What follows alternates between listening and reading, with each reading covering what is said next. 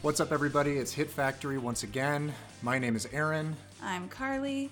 And joining us today on the pod is a very special guest, one half of the We Need to Talk About Kevin podcast. Trevor is here today. Trevor, thanks so much for being here, man. Hi, thanks for having me. We have a movie in mind to discuss today, of course, and one prepared. But first, Trevor, can you maybe tell our listeners who are not familiar with We Need to Talk About Kevin, maybe can you pitch them on your show a little bit and tell them what the basic premise is of your program? We Need to Talk About Kevin is basically a show about how we've cursed ourselves to watch all of the films and other cultural detritus of Kevin Smith. We've gone through all of his movies and watched a bunch of other movies sort of involving him and listened to some of his podcasts and some other stuff kind of in like the kind of Kevin Smith universe. And it's been a miserable experience. I really don't like the man or his films. The more that we've gotten to know him as a person, the more we've started to dislike him. But we keep going because there's, I don't know, for like a small but loyal fan base that people really seem to be interested in hearing us subject ourselves to that. So we're still doing it, and unfortunately there's still a lot more Kevin-centric content that we still need to get through. So hopefully someday this horrible task will end. But it's very philanthropic of you. I like to think of it as a public service. We constantly advise everyone else not to watch this stuff or have anything to do with it. We're doing it so you don't have to. Much appreciated. Yeah, we so appreciate it. And philanthropic, but also wading into some of the darkest territory of the human soul here. Like, you are a sociologist of the most courageous kind, my friend. So we we appreciate it as someone who also just sort of generally loathes Kevin Smith, all of his likes, his dislikes, his takes, and I would say most of his movies. I don't know. There's part of me that feels like maybe I still like parts of Clerks or Chasing Amy, but I also haven't seen them since I was like 16 years old. So it's very easy for me to assume that without revisiting and just seeing just how terrible they are. Yeah, without getting into it too much, I'll just say that those two movies you just mentioned are very bad. Great. It means I don't have to ever revisit them, and I can just listen to you talk about them on your show. I think thankfully for all of us today, we are discussing a film that has, as far as I know, absolutely nothing to do with Mr. Kevin Smith. It is James Mangold's 1997 cop thriller, Copland. A film that I had not come to until very recently. I guess a good place to start with our discussion there is just everyone's general feelings about the film. Trevor, what did you think of Copland? First, I'll just say, technically it has nothing to do with Kevin Smith, but it is a Harvey Weinstein Miramax production. That's true. So it is somewhat connected to the Kevin Smith universe in that sense. He was proudly a part of the Weinstein stable for many years. But like 3 degrees of Kevin Smith everywhere you go. It's somewhat related, but not really. Right. A capo in the Weinstein crime family. If you will. Right. So I hadn't seen this movie before. I'd been sort of interested to check it out. I have like kind of mixed feelings about it after watching it, I think. I really appreciate what it was trying to do, and I do kind of like how generally anti-cop the movie is. I kind of feel like it doesn't really achieve what it's going for as well as it could. Totally agree with you. I think all of us sort of landed there, and I'm actually really glad that you suggested this film, that we landed on talking about this one, because I hadn't seen it since I was a child. I'm old enough to remember when it came out and sort of the fanfare that was around it and around Sylvester Stallone specifically. And I remember watching it like with my parents maybe and really liking it and remembering that I did have like a soft spot for it. But in revisiting it much older and with a 2021 critical eye, it absolutely falls short of pushing past some of the lib tendencies that like permeate a lot of the conversation around police. And I agree with you. I think there are a lot of things that this movie does really well, specifically with regards to Sylvester Stallone and sort of how it populates the landscape of the film with movie mobster actors. But I also had mixed feelings about it. I landed in the same spot. I was really impressed with Sylvester Stallone. I don't think I was really familiar with the buzz around this movie from the time. I was probably too young, but I really liked seeing Sylvester Stallone play this sort of like dumb oaf with like a heart of gold. Like it's like a really great role for him. Yeah, well, he got his start playing that very character as Rocky. And one of the things I love about Heflin, Stallone's sheriff character in this movie, is how evocative of Rocky he is. He has that sort of like battered down, kind of sweet, dumb, gentle giant kind of a thing that he does really, really well. There's no one that plays that type of character the way that Sylvester Stallone does. And it's why when he's in a lot of these other movies preceding Copland, you know, when he's doing Rambo or Demolition Man or whatever, it's just like it's not good stuff, you know? And then you see him in a role like this where he's returning to something that's really well tread for him and that he knows like the back of his hand, and it just feels so perfect. I love seeing him in this role. Yeah, it's like once every 20 years we get like a really knockout Stallone performance, and it always comes back to this same sort of archetype of like the past is prime, kind of soft, kind of dumb, like embittered, embattled sort of oaf, right? Like it starts with Rocky in like 76, right? 76.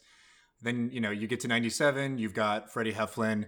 And then 2015, he returns in Creed in Ryan Coogler's film and plays Rocky again, but like an older, faded version of him trying to train the next generation. So, you know, if the trend sticks, you know, by like 2035, you know, a 92-year-old Stallone will put out just like, you know, another bang up performance, you know. I'll take it. Yeah, as you know, he'll just be reckoning with the waning days of his life, and it'll be really heartbreaking and like soul shattering, and the ravaging effects of all the HGH he's been taking for the past totally. 20 years. Right. Yeah, just Poor a guy. just a like necrotic skin bag over like this like calloused soul underneath. Yeah. Aw. It was also crazy to me to see him so out of shape. Like I guess he put on weight for the role and everything. So he's like this just doughy, oafish, sweet, small town sheriff, and it's just so outside of what I like expect from him, because like I expect him to be like all like buff as shit, like roided out, and this was like a very different physicality for him also. Yeah, and he's really, you know, he lumbers along quite literally in this movie. He's sort of like that kind of ape lean forward, Knuckle dragging. the knuckle dragging. But no, there's something really fantastic about the corporeality of his performance that is pretty subtle, but it's still there. And in particular, if we're getting into Stallone and this role for him, what I think is interesting to talk about is the ways in which Heflin as a character also mirrors a lot of the ways that Stallone was kind of situated within the cultural and cinematic landscape, like of the industry. And that by the time he got to this role, he was kind of the butt of a joke. Everyone was sort of like, oh, this guy, he's like washed up, you know, he's in the movie with these really big names that were making tremendous films. And in the movie, he too is kind of like this guy that no one takes seriously. He's this washed up has-been who, you know, remembers the glory days of like when he saved some lady's life. And that's like the high point of his career. And so I think what makes this movie richer for me is the real life parallels to Stallone's career, and also just sort of the cultural shift, which we can get into, from where we were in the early 90s cop movies to where we ended up in the late 90s with this one. Right, because he was pretty radioactive at this point in terms of like casting. I think, you know, there's a good Mangold interview with in Vulture with Bill Gabiri, where he kind of talks about that, right? Where it's like the Stallone heads who were super into, you know, Rambo and Judge Dredd were not people who were going to like this movie, and people who wanted to see a more thoughtful kind of throwback kind of cop thriller we're going to see Stallone and immediately think that the film was like undermining itself and just kind of more stupid for having him in it. And yeah, I mean, you know, a large part of that does have to do with some of the career choices that Stallone made following that kind of peak and pinnacle of his career with like Rocky and First Blood, and then going straight into more of that kind of generic action fare. It is kind of a daring choice to have an ensemble with all these great actors who are known for like roles in Scorsese movies, and then have that all anchored by Sylvester Stallone, who is like basically a B action star at that point. Totally. I appreciate how unsafe that choice is when you have like Keitel and De Niro and all these great actors like surrounding him to make him like the center of the movie. Absolutely. Right. Well, and like Carly's saying too, it's like, you know, that feeling of Stallone being a pariah is articulated right. even in like the narrative of the movie itself. Like, here's all of these sort of like titans of cinema, you know, like when Keitel like stares him down and like shuts the door on him like to a party, there is already sort of that intrinsic feeling on behalf of the audience that's like, oh yeah, Stallone would absolutely not be invited to that party. Like, he does not belong there. So yeah, I mean, it's one of the bolder choices of the film, and leads into probably a good conversation about just the cast here, because as we've already alluded to, it does have all of these mavericks. It's got, you know, Scorsese and Tarantino alums like Keitel and De Niro, Ray Liotta. Peter Berg shows up here in like a pretty sizable role for himself. And then of course, just like the sheer number of stars in this film who would go on to be in The Sopranos. Yes. Like Edie Falco's here, Janine Garofalo's here. Beansy, yeah. yeah. Fucking, and like, does Paulie Walnuts only show up in photographs? Like, we don't actually ever see him, do we? Like, Tony Sirico, I think, is just in some like black and white surveillance photos. Like, he never has like a moment in the film. Yeah, I think that's right. Yep. So I assume that like in a longer, you know, non-Weinstein cut of this film, he probably has some sort of like speaking role or part to play in the film. Well, the one I watched was the director's cut, but I don't think I saw Tony Sirico in the action anywhere. So, okay. So yeah, never mind. I really don't know.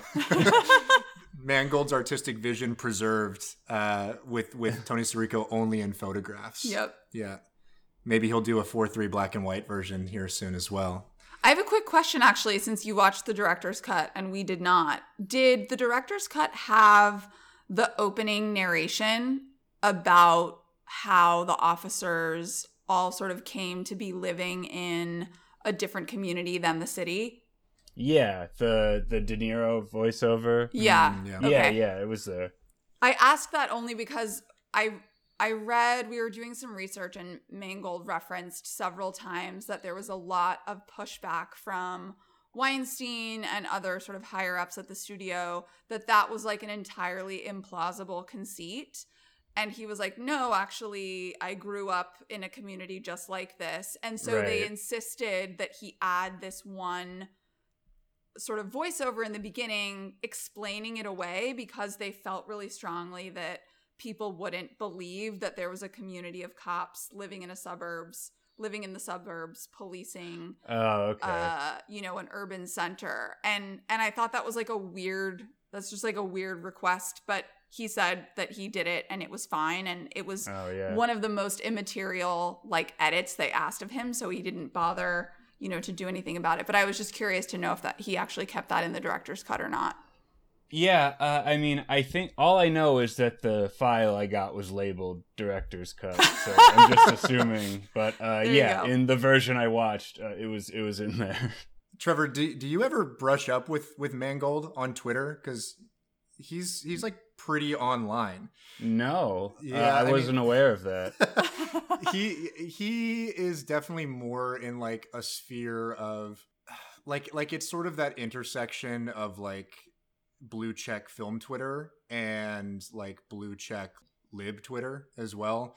So it's it's like the people like Craig Mazin and like Matt Zoller Seitz and people, and like he's kind of in that realm, and like Ryan Johnson, but he's like very online. He's constantly tweeting. He has like long tweet threads, for fear that maybe he'll like see this at some point and like listen to it. Like he is a little bit pedantic on there too. Like it's stuff that like wannabe kind of filmmakers really want to hear and see from him, where he talks about the way that he focuses on triangulating his dialogue scenes instead of just making them shot reverse shot to make them more interesting, and 20 tweets on that kind of thing. So it is nice, and if a little bit like erudite, but yeah, he found a tweet I made about this movie this last week.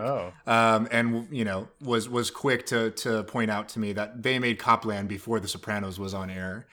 So it was like, one, James, we know. Two, that does not really change the nature of how we arrive at things sometimes. I have seen The Sopranos previously. I had not seen Copland previously, so my point of reference is that.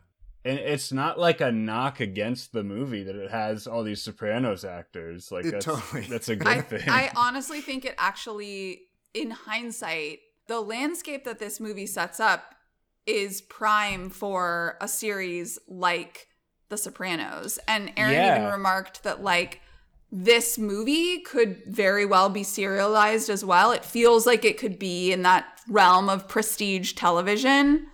I literally had the same thought, because part of like the trouble I had with the movie was that like a 2-hour runtime wasn't quite enough to totally like explain and sell to me like why these cops were bad and what it is that they've been doing, and like why they're corrupt. Like we definitely see that they're corrupt, but we mostly just see their like internal kind of Cosa Nostra politics, where they're basically just killing each other. Right. But we don't really get a strong sense of why it's bad that they don't live in the community that they police.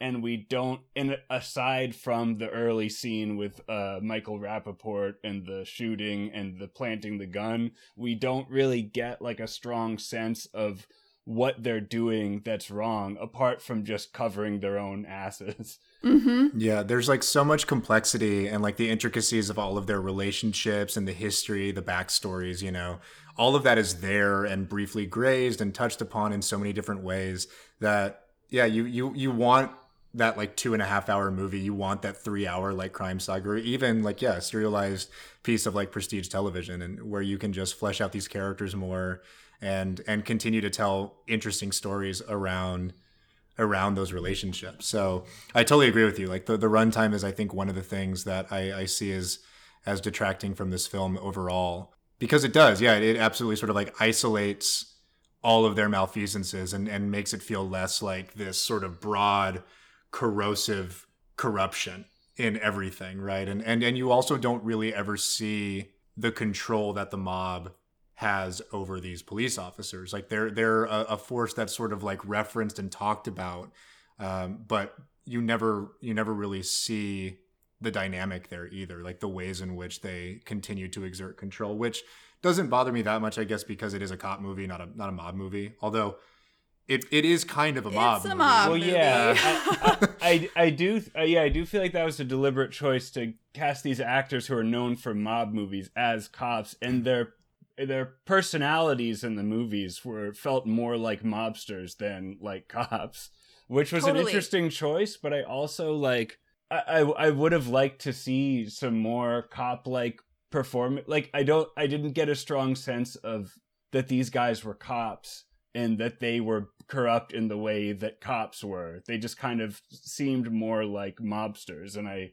get that was part of the point of the movie, but it just doesn't really sell me on the idea as strongly as it could have, and I think part of that is just not having enough time to really like go into the complexities of it. Yeah, that's a great point.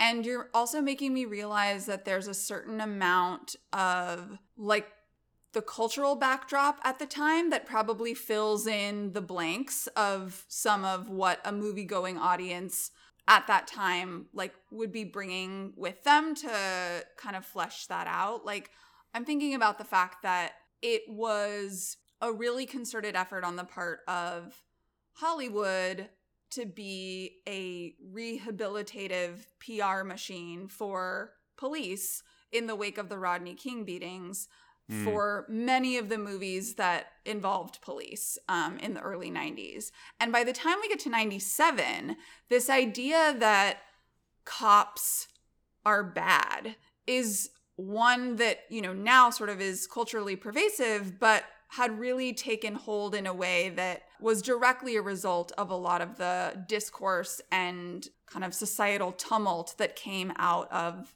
the Rodney King beating and the subsequent riots. And so if I think about the fact that a 97 movie-going audience is already going to have this seed planted in their mind that cops do dirty shit and kill people and are guilty of all of these sort of malfeasance and violations, I think Mangold gets away with not really explaining some of that. Like, well, why are they? But I agree with you, that doesn't take away the need for that still to be there in the narrative itself.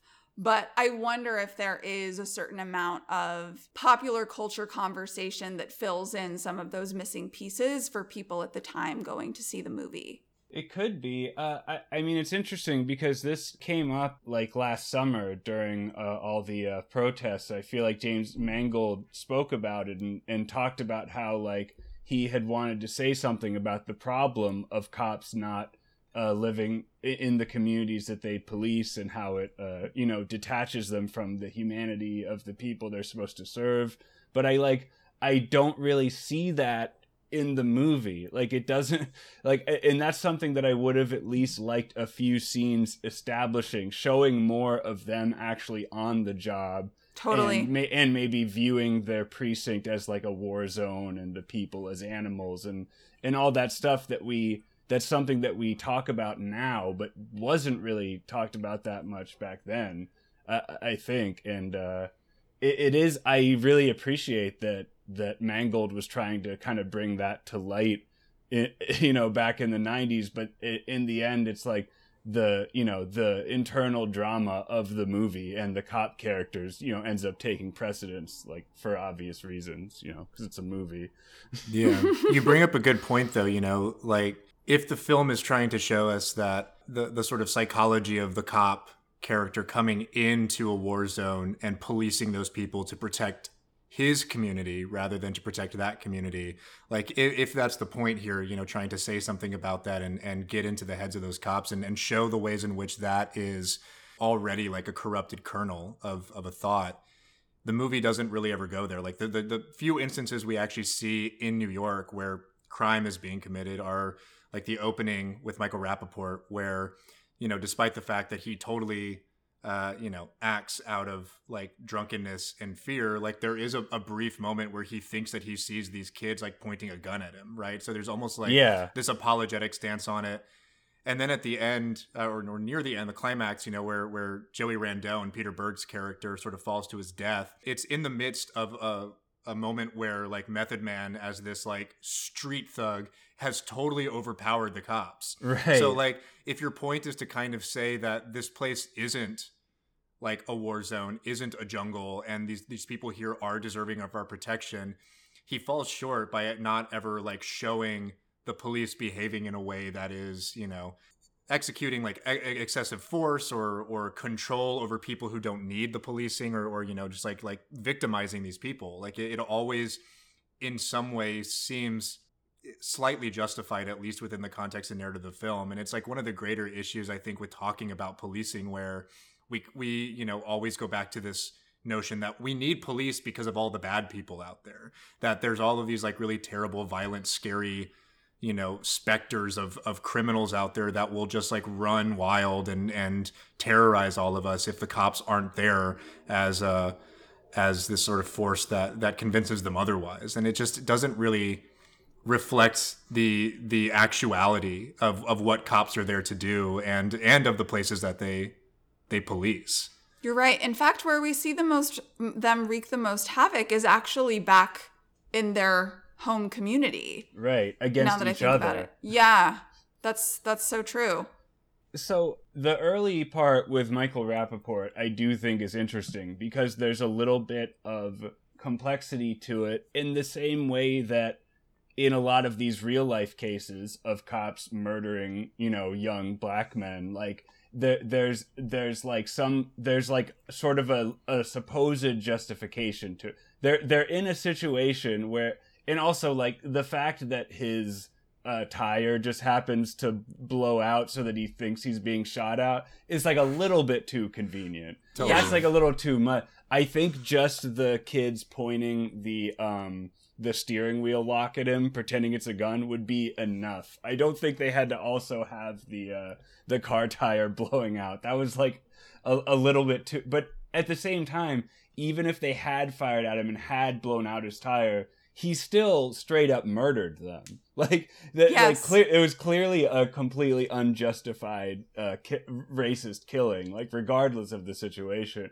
So like, if someone making this movie now might resist all of that and have it be like a situation where it's like they're just innocent kids who aren't doing anything and the evil cop shows up and kills them for no reason. But that would have been a little less lifelike to me. You know what I mean? Like, yep. Giving him at least a reason to stupidly think that his life is in danger to then act out and commit the racist murder makes it more in line with like how I think these situations tend to go. Although obviously there are examples where, the victim literally wasn't fucking doing anything. But in a lot of these cases, it's like not it quite that simple. But I do like that, and Michael Rappaport is so obviously unjustified in killing these young men. But then the scene with Peter Berg, you don't really know what's up with that Method Man character. Yep. How did they get on the roof? How did they get on the roof? He seems to be really delighting in like hurting the cop, which is like, I don't know, like that's fine, nothing against that. But it's like, I don't really get what the situation is supposed to be there.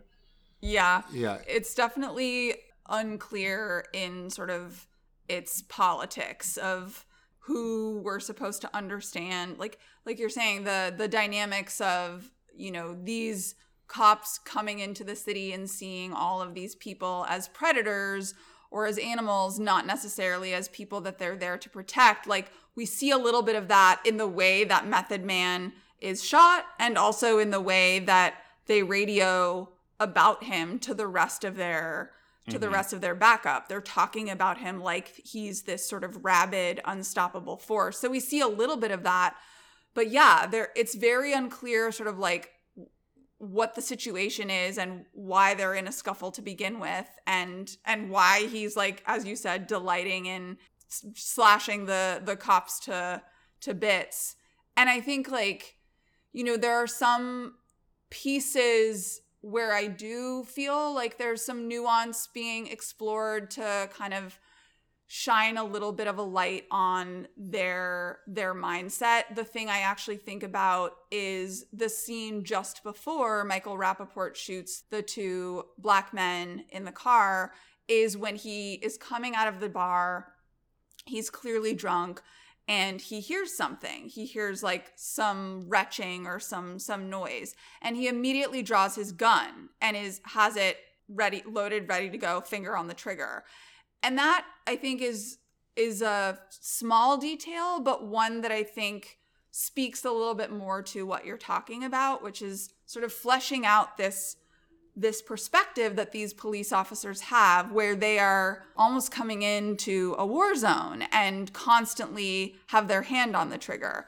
that to me felt more evocative and more sort of explanatory of that mindset than some of the other, scuffles we see them in further down the road. Yeah. It's almost preternatural, but the way in which I immediately switched to like a sort of a position of sympathy for Michael Rappaport's character later on, when all of a sudden like the cops turn on him, and how easy it is within the narrative itself to like forget that he put himself in the position in the first place by like slaughtering these two innocent black men. Well, but he's such a pathetic little idiot. He's so stupid. Is. Like, I mean, he that's doesn't know what he's Rappaport in the doing. 90s, It's like every role he does is like that. I mean, it's kind of like with the Pryzbylewski and The Wire. You guys know? Have you seen? Yeah. Because Yeah. we see him do these awful things as a cop, but he's just so pathetic and so not cut out for being a cop that the show makes you feel bad for him, even though he's demonstrably a piece of shit. Yes, I totally am guilty of that. When he like has his turnaround moment, when he like figures some shit out and he gets energized by doing real police work, he's like immediately absolved in my mind, and I'm like, oh, see, he just like needed to find his thing. Right. Yeah, and he like punches Valchek, and Yes. he's like, yeah, get him, Prez. Yeah. Like, you rock. But yeah, I mean, No, but he's still a piece of shit. he is. Yeah. And Rappaport is that. He's like a pathetic little idiot. So it's like, yeah, He just didn't know no better. But that's also like a very strategic casting for that particular character. Like Michael Rappaport is an actor who just like by his mere presence engenders a certain amount of pity. Like just by being there. Like we were talking about this recently in talking about the movie Deep Blue Sea, where Michael Rappaport is supposed to be this like brainy scientist dude, and he just doesn't pull it off. Like he's just sad, and he still comes off as like, a guy that needs help. And so I think like it's also really easy to do that for his character because one, there's a cultural impetus for us to do that to police in general, but also with Michael Rappaport, like you're like, oh, his I think like best analog in other like 90s cinema is definitely his character in True Romance. Just this like dumb little idiot who like has like a stoner roommate, lives in Los Angeles, wants to be an actor, but like isn't even like intelligent enough to realize just how bad he is and how not cut out he is to do anything of the type. Like he can't evoke real human emotion because he like doesn't understand what he's feeling or isn't in tune enough with his like actual response and reactions to the world. That you just sort of like he's just a stupid little kid. Interesting that we would eventually learn that Michael Rappaport in real life is actually a huge dumbass and Yeah. idiot. is he? I actually Yeah, didn't know that. Oh, You talk about someone he, super online who just like constantly tells on himself. Like he's got like a podcast and stuff, and he's always saying racist shit, and like he's a big weird, and like I don't know, he's gotten into like feuds with like the Chapo Trap House guys and stuff. Like he's a very problematic person. He's a weird guy. Great. I don't feel bad now about all the shit we've talked about him Yeah, on this show then. he's just bizarre. Because we definitely did that on our Deep Blue Sea episode for sure. Yeah, and once he like got a little bit more like crag faced and just like became this kind of Bostonite idiot, like it was way easier like not to feel sorry for him anymore. He like really wants to style himself as like a hip hop guy, and he really doesn't sell it. It's really weird.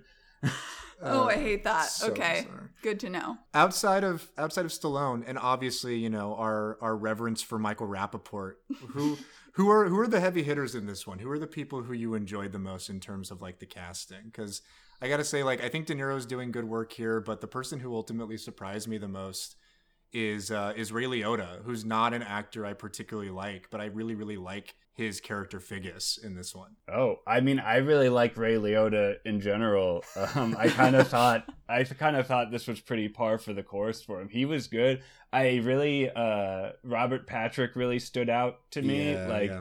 he was pretty good. He's pretty good at putting on a specific kind of shithead cop like persona, and I thought he grounded that somewhat, because like so many of the other cops seem like these outsized kind of mob personalities, and Robert Patrick and Peter Berg were the two that really felt like cops to me. Mm-hmm. I think. Totally. Yeah, just like assholes without like any sort of real direction. They're just like violent and like mean-spirited and and just sort of like lapdogs for like the guys who are like actually smart enough to be in charge. Yeah, those two are both like very, very cop to me. I definitely superimpose Robert Patrick as a police officer as the T-1000 right onto his role in this movie. He has that same kind of like inexorable murderous quality, and where he's just sort of like, he's singular in his purpose of like committing whatever thing he's set to do.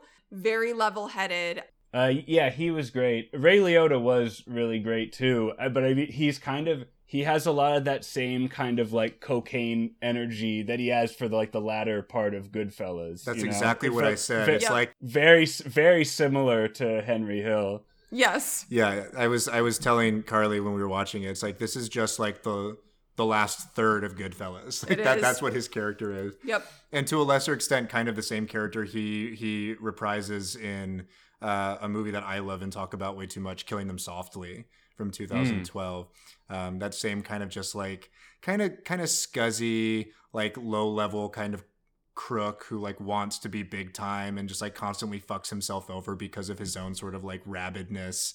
But yeah, he's at his best when he's doing those kinds of things, you know, where he's like not particularly authoritative, just kind of spazzing out and just kind of riffing within the film.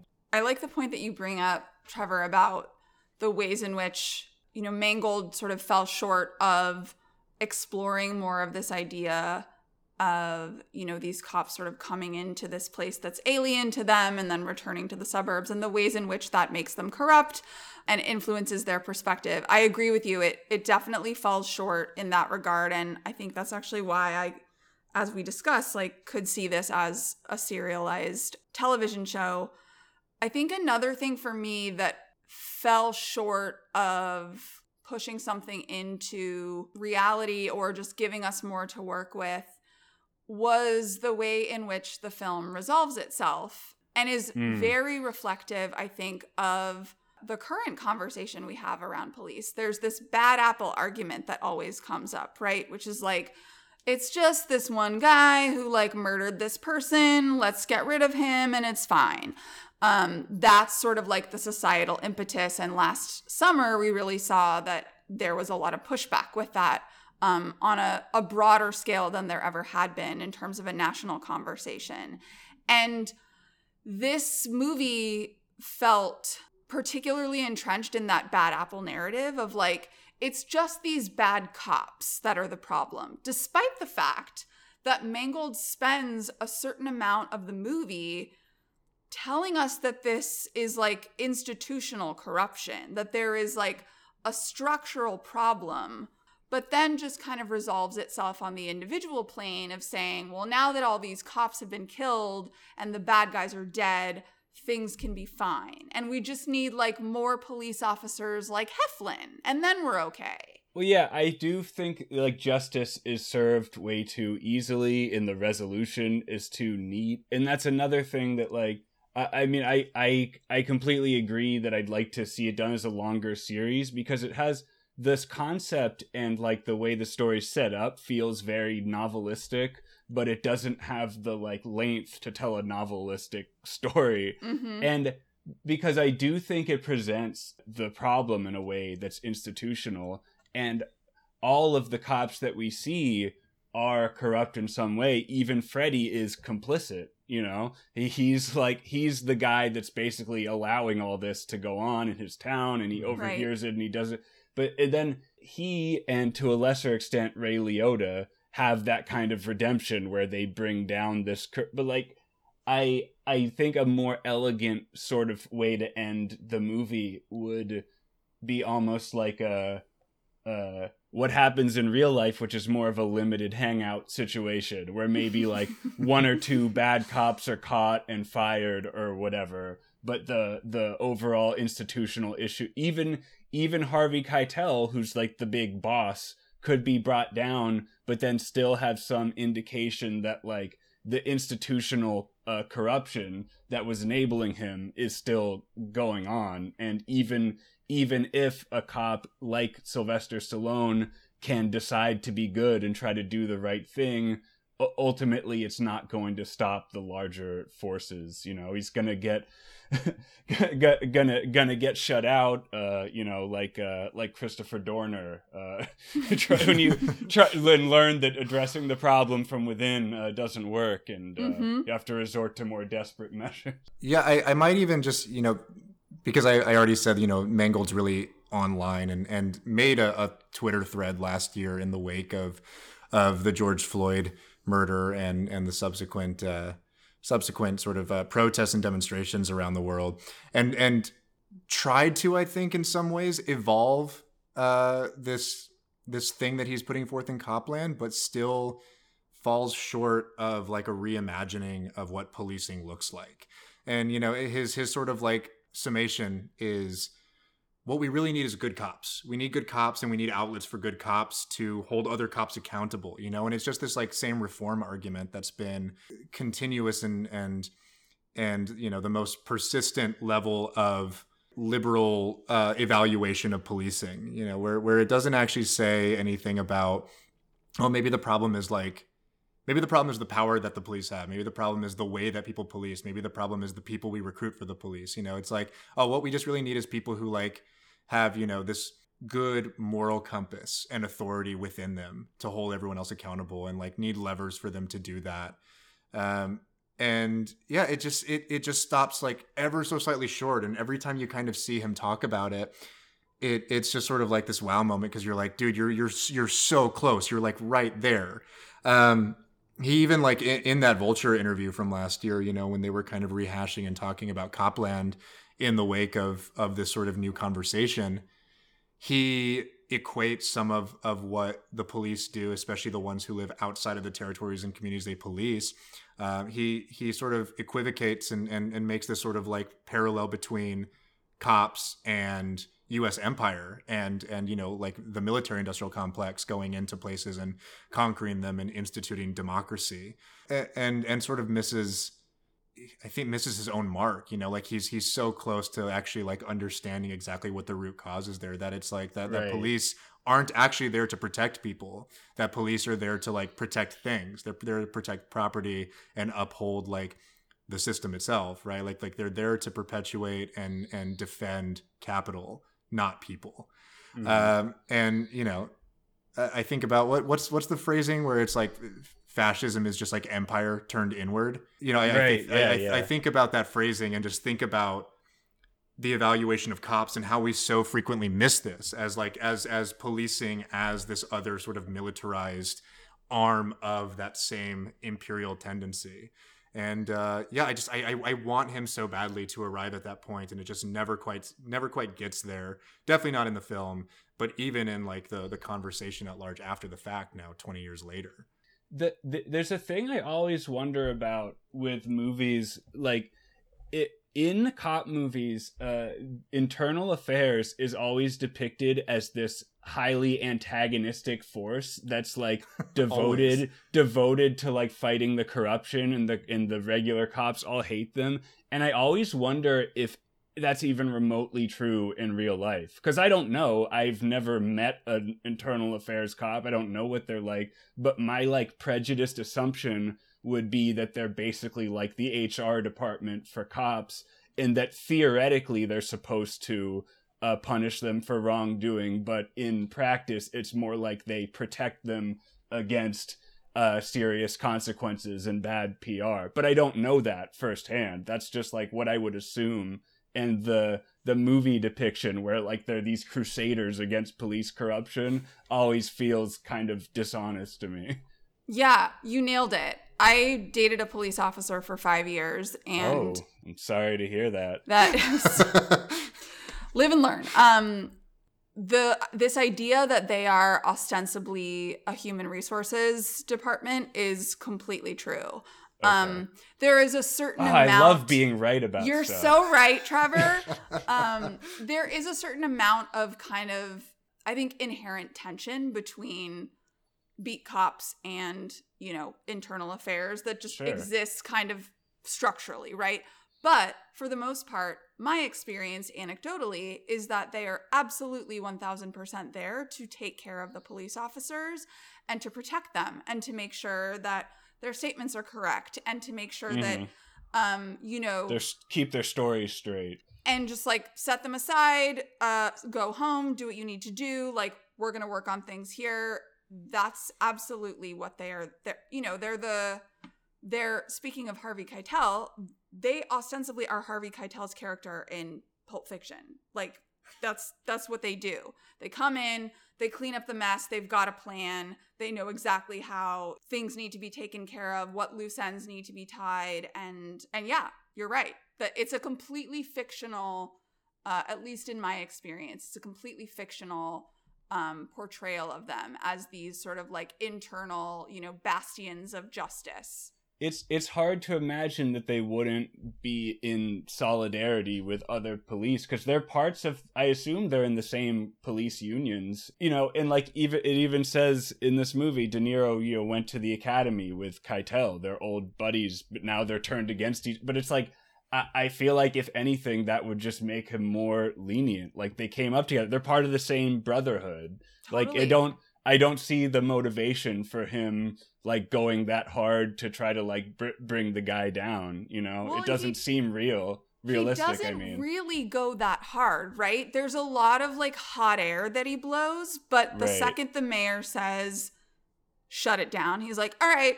He gets mad about it, he throws a tantrum, but he packs everything up, and he's not like, I'm still gonna pursue this because, you know, I have a clarion vision of like what justice looks like. He just folds the second that they're told that that's what they need to do. And even when he comes to Freddie and sort of makes him the offer to help, it's a lukewarm conversation. You know, it didn't feel like he was there because he's driven by some purpose to get the right thing done. He was there to sort of get information and use Freddie the way that he needed to use him. But yeah, there's a little bit of contradiction.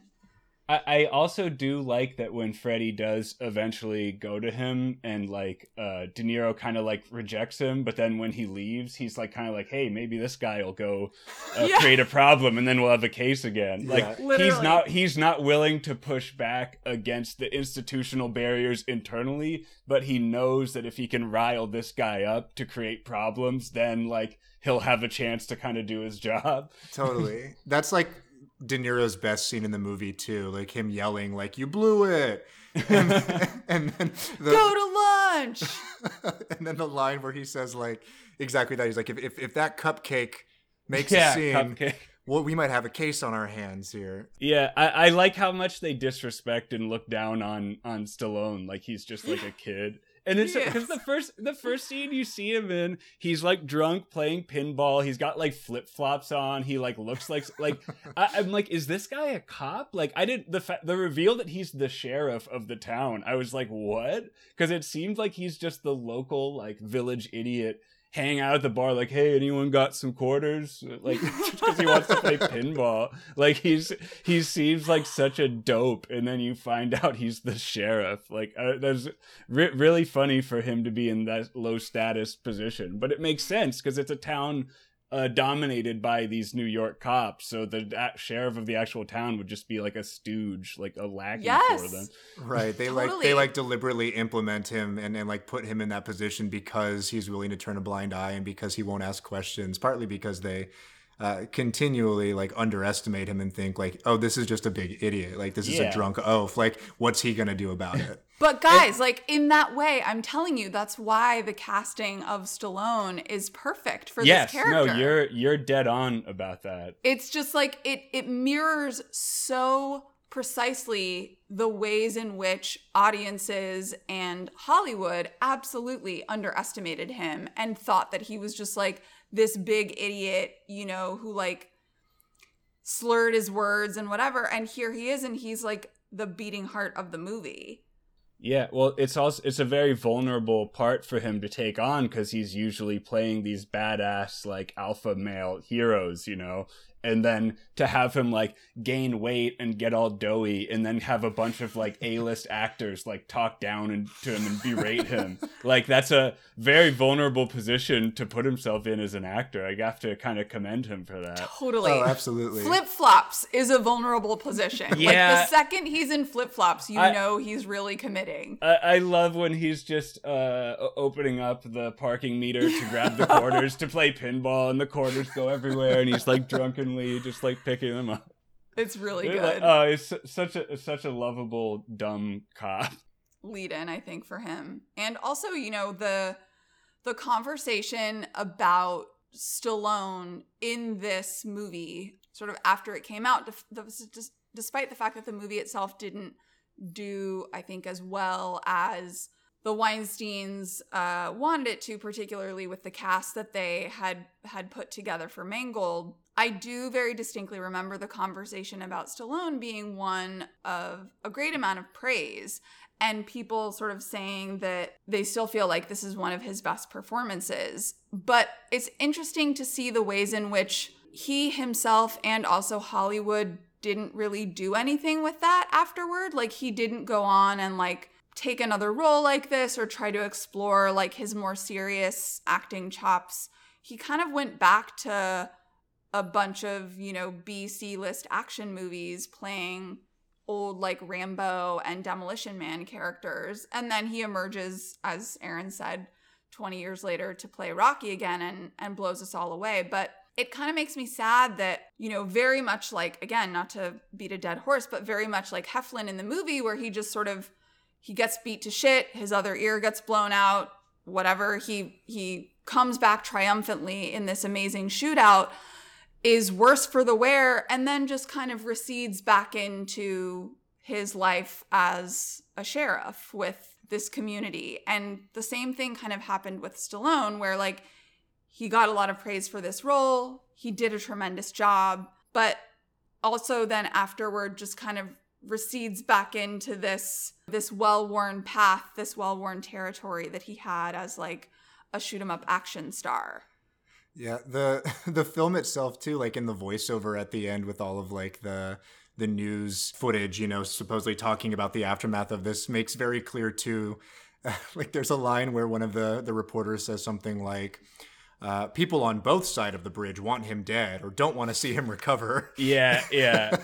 And it was just like, this is so indicative of this cultural zeitgeist and like its sort of relationship with Stallone, where it's like, yeah, you did a good thing, I guess, or, you know, you showed up for this moment, but I don't want to see any more of you. I want you to just like still disappear. not accepting him. Yeah, and also the thing is, honestly, I feel like in real life that guy would end up dead. Like, yes. maybe not right away. They might wait like 6 months or a year or something, but you'd find him dead in his car, like, eventually. Absolutely. 1000% dead. Like dead in a pileup, and then like, you know, his body is burnt to the point of like past identification. So Right. it's like, you know, it totally makes sense, especially if it was, you know, crooked cops as well as like mob affiliated people. Yeah, and especially you have these mobbed up cops who are willing to kill their own, not even because they betrayed them or anything, just because they're inconvenient. Like the thing with Peter Berg, like Harvey Keitel like lets him die just because he's such a like hothead, I guess, that he's worried that he's gonna like expose them, like.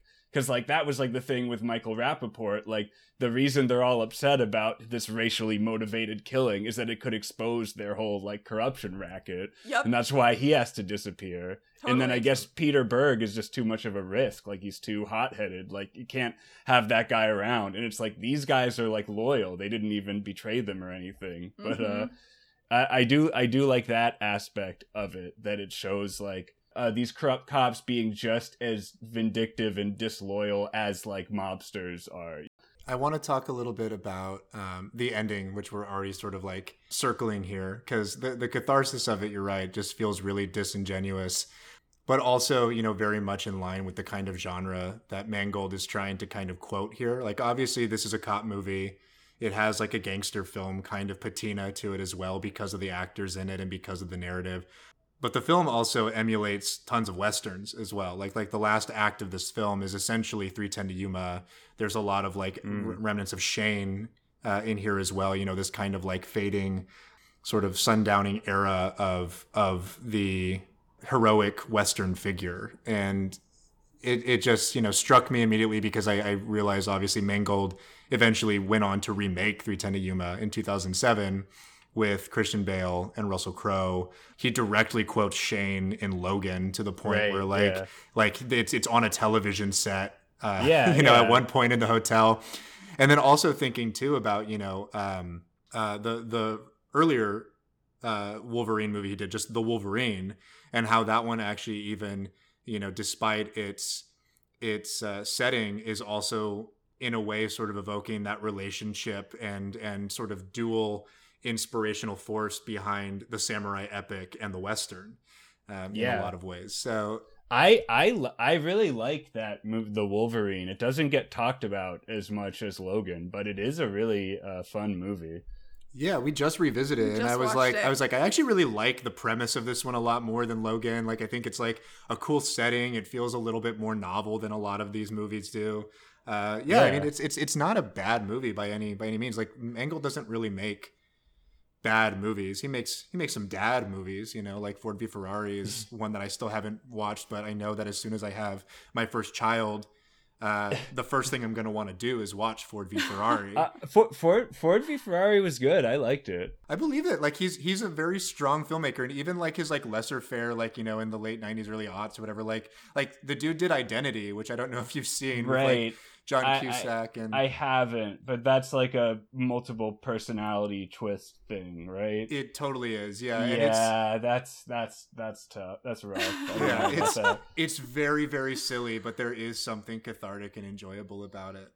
But yeah, I was just thinking about the end of this movie and how it kind of rewards that impulse on behalf of a movie going audience to see like the kind of grand sort of Western iconic shootout and have the characters brought to justice. But you're totally right. Like, in the end, lingers with so many questions that it doesn't even bother to try to answer about, like, well, like, what happens to Michael Rappaport's character now? Like, how do we know that Freddy is going to be safe? Like, what happens to like all the mob ties within this system? Like, you killed a couple of the bad dudes, like, but surely they're connected in other ways and in other facets here. Yeah, well, I mean, I do like the idea that the standard like institutional means of getting justice on these cops failed. It didn't work. Like, IA couldn't do it. Yep. It took a man with a gun standing up. Basically the same conclusion that Christopher Dorner came to. Yeah, so true. So he kind of becomes like a Dorner figure in the end, and not quite as severely, but you know, it's it does explore the idea that like this system can't really reform itself from within. So I do appreciate that aspect. That's true, and I think it also does accidentally also explore the idea that we move past these really tragic explosions of violence, or, you know, when there's corruption that's exposed, we like to sort of tidy them up and move on in the same way that this movie does. That's very much the sort of societal impetus, and we saw that happen with The Conversation last summer. It was like people posted a black square and then they felt like they'd checked the box and moved on with their life. And now The Conversation certainly doesn't have as much energy and has even been like villainized to a certain extent by the Democratic Party.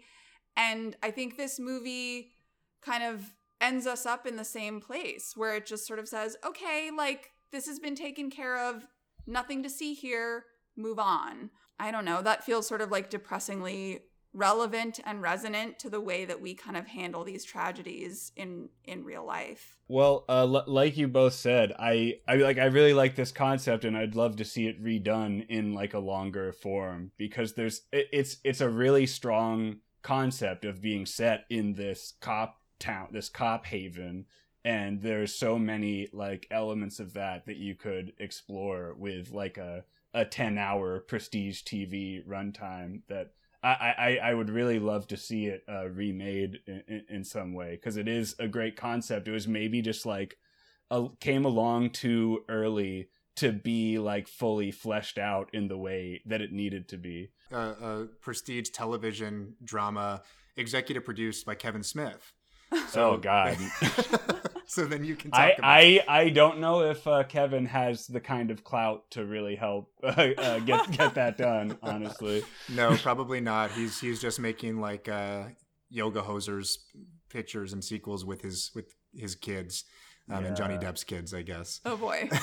I think that's pretty much it in terms of Copland. But before I let you go, Trevor, I did want to broach another subject. I know just from some observations online that you are firmly in Camp Kong in the battle between Godzilla and Kong, and I wanted you to just articulate that more, because I think you summed it up well, that like Kong is the people's champion, but I think that the crowd favorite tends to be Mother Godzilla herself.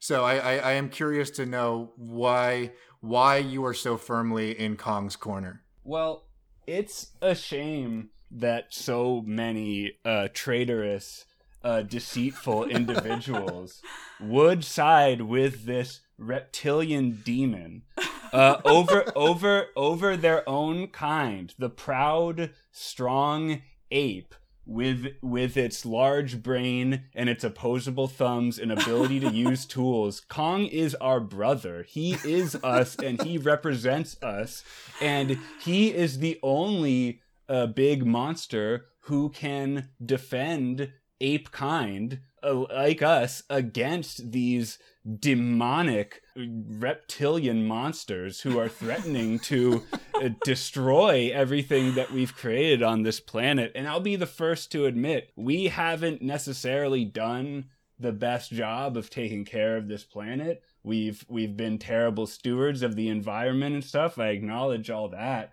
But when reptiles ran the world, was it any better? It was constant chaos. There was no compassion. There was no humanity. There was no hope for the future. Wait, and Trevor, what do you mean when reptiles ran the planet? I thought they still did. I thought everyone in power was reptilian still. Oh, yeah. Well, some would have you believe that. I would like to believe that that good mammals like you and me could be the ones to shepherd this world into a brighter future. And we do not need to return to the chaotic ways of large lizard monsters ruling over us.